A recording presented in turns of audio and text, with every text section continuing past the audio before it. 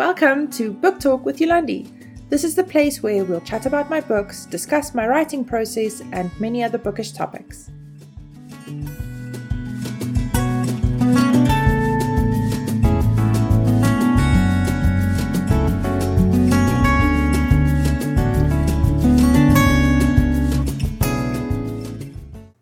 Welcome to the very first episode of my podcast. Today we're going to talk about genre, so strap in and let's get to it.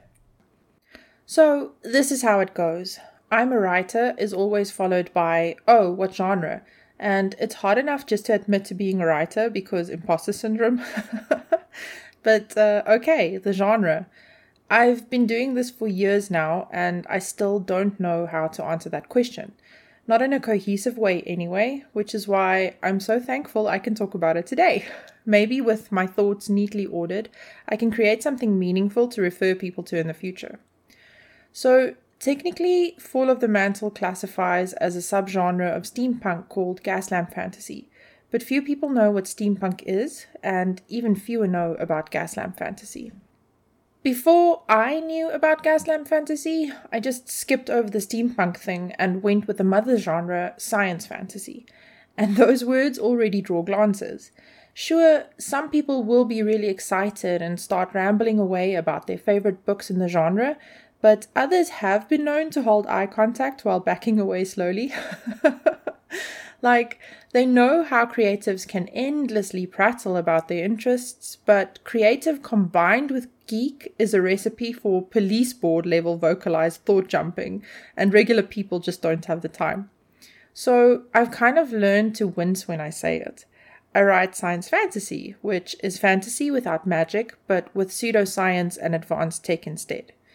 If I seem self-deprecating enough, people will pick up on the fact that I'm unlikely to gush about my work. If they express interest, the prattle train will leave the station, but otherwise I'm on board for a topic change. But okay, say the person in question is interested and asks the thing I dread most. So, what are the books about? I mean, what are they about? I write stuff that tends to be Frankensteinian in nature. And that's what's so great about the genre of gaslamp fantasy. It borrows ideas and tropes from other genres and stitches them together into something new. But let's start at the beginning. What is steampunk? It's technically a subgenre of science fiction, which combines Industrial Revolution type technology powered by steam, and either a Victorian or Edwardian era setting or the American Wild West frontier. Think corsets and top hats paired with steam locomotives and airships. Basically, it's the love child of Downton Abbey and Wild Wild West. Some people consider H.G. Wells and Jules Verne the fathers of the genre, though we'll come back to Mr. Verne when we talk about gaslamp fantasy. But author K.W. Jeter actually coined the term steampunk. The technology typically allows for futuristic concepts in a vintage setting and is based on the idea that people could have imagined different technological advancements in an alternate history. Honestly, anything goes. Some steampunk tech even includes primitive computers and technological enhancements to humans, basically cyborgs, which is something I incorporated in the trilogy I wrote before Fall of the Mantle. One day I'm going to rewrite those books, you just wait and see. Anyway, this mashed up old and new part of steampunk is called retrofuturism and is my favorite aspect of the genre. In my own books, for example, there's a force field surrounding one of the kingdoms. Now, I've read many articles debunking the possibility of working force fields, but in steampunk, the what if outweighs what science can make in our world. That creativity gives me wings. I've also noticed that the punk part of the name causes confusion. We imagine something totally different when we hear the word punk, and many steampunk enthusiasts have actually commented that the term steam dapper would be more appropriate. But the punk suffix comes from the genre cyberpunk, which existed first. Many people are shocked to learn cyberpunk mothered not only steampunk, but also Tesla punk, diesel punk, silk punk, elf punk, and so many more. Personally, I like the term. It comes with a kind of attitude and feel that you just don't get from the word dapper, but maybe that's just me. The most important thing to note about steampunk is how incredibly important the technology becomes. Like, the tech is such a huge part of the world that it's often portrayed as an entity of its own. For example, in Mortal Engines, half the story is tied up in the idea that the cities not only move, but they chase down and absorb smaller cities and towns, and incorporate their technology into their own. I mean, some of the characters exist only to sort through the bits and bobs they find from absorbed towns. So the technology often drives the story, and the rest of the plot wouldn't stand if the tech was removed. Or if it managed to stand, it would be really wobbly. You'll also find many storylines involving characters falling in love with tech. In fact, loving the AI is almost as big a trope as goggled inventor women, and I know you've seen that. Finally, steampunk loves to combine old-timey weapons and steam-driven tech, once again thanks to retrofuturism. In my own novels, I've included crossbows with steam nodes and rapidly reloading magazines. At the press of a button, these crossbows shoot almost like small Gatling guns, but more quietly because, hey, fantasy. It's in the name. On that note, though, magic and paranormal creatures do exist in steampunk works, though it is rarer. When they exist, you'll usually find it has something to do with the ether, which is the term used to explain all the inexplicable steampunk things. Carnival Row is a good example of steampunk paired with magic, though I would argue this series is also closer to Gaslamp fantasy than pure steampunk. So, what is Gaslamp fantasy? It's a subgenre of historical fiction and fantasy with strong roots in Gothic literature. Most often, Gaslamp fantasy stories are set in the Victorian or Edwardian eras, sometimes even Regency, with similar technological advancements as you'd find in steampunk works, but the tech isn't as important. What I mean is, though it does help to create the setting, it's not a plot driver, and you can often separate the tech from the story without losing half of what is necessary to make the story work.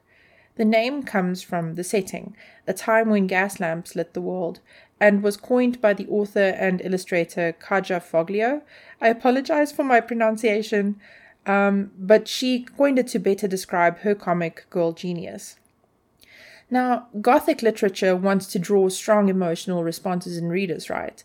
So, Gaslamp fantasy tends to be more emotive and character-driven.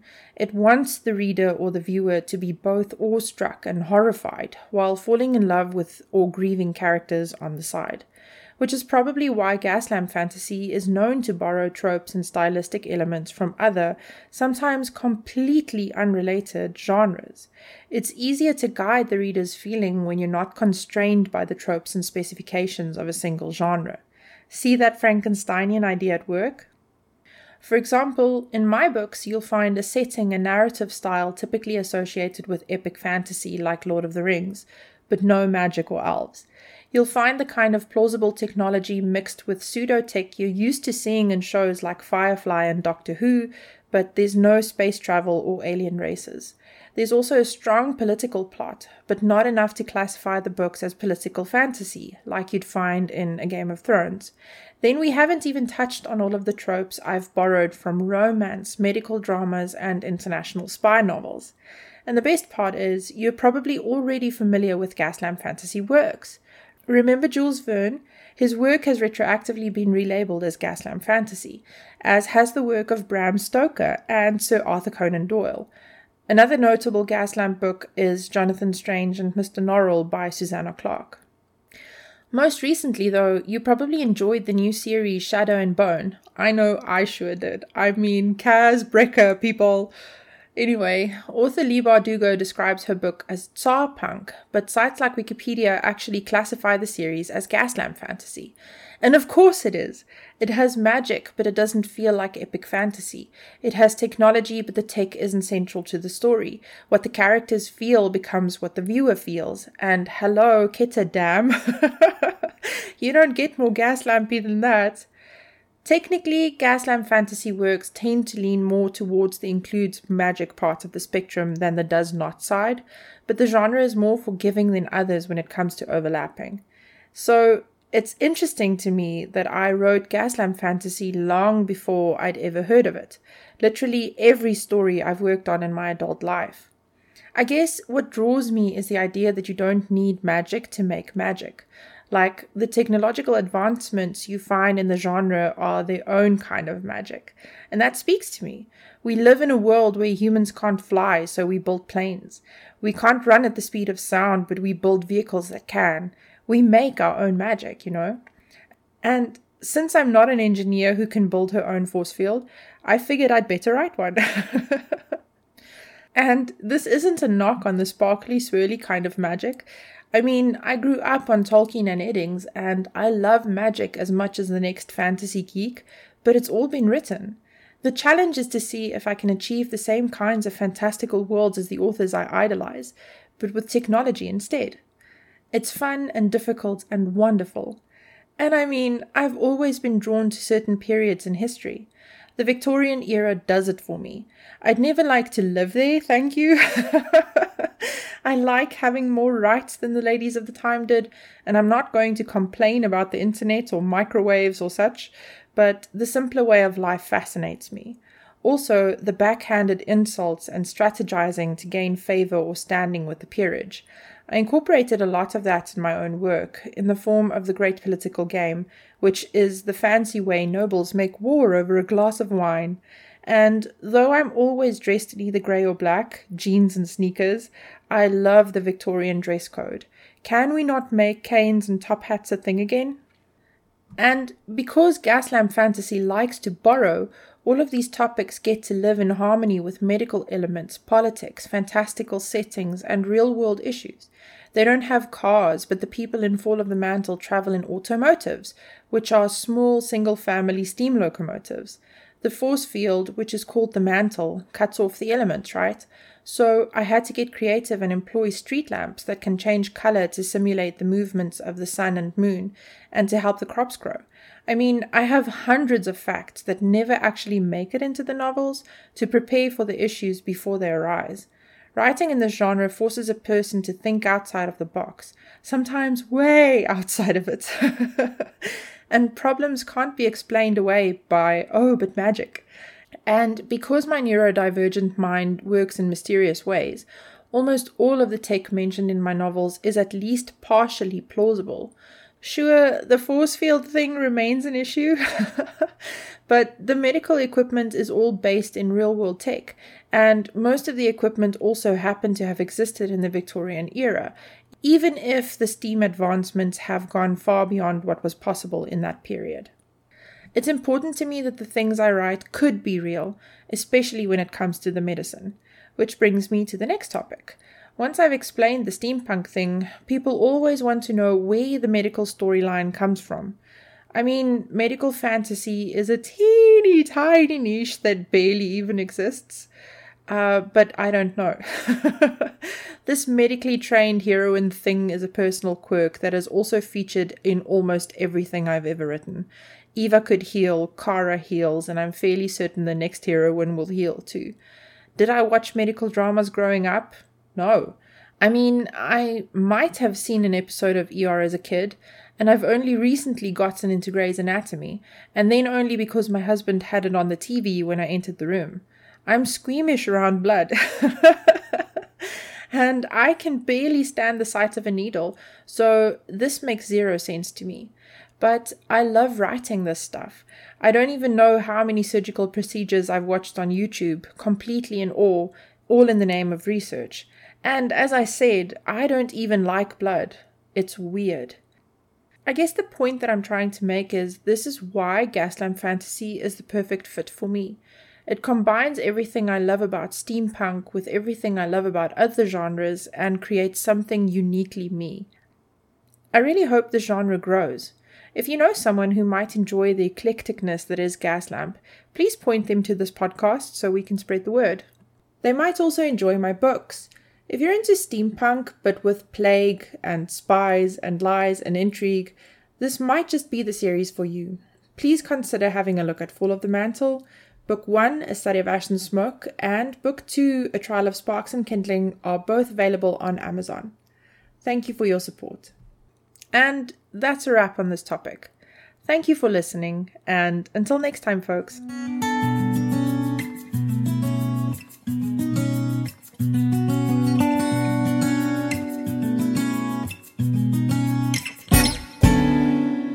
Thank you for listening to Book Talk with Yolandi.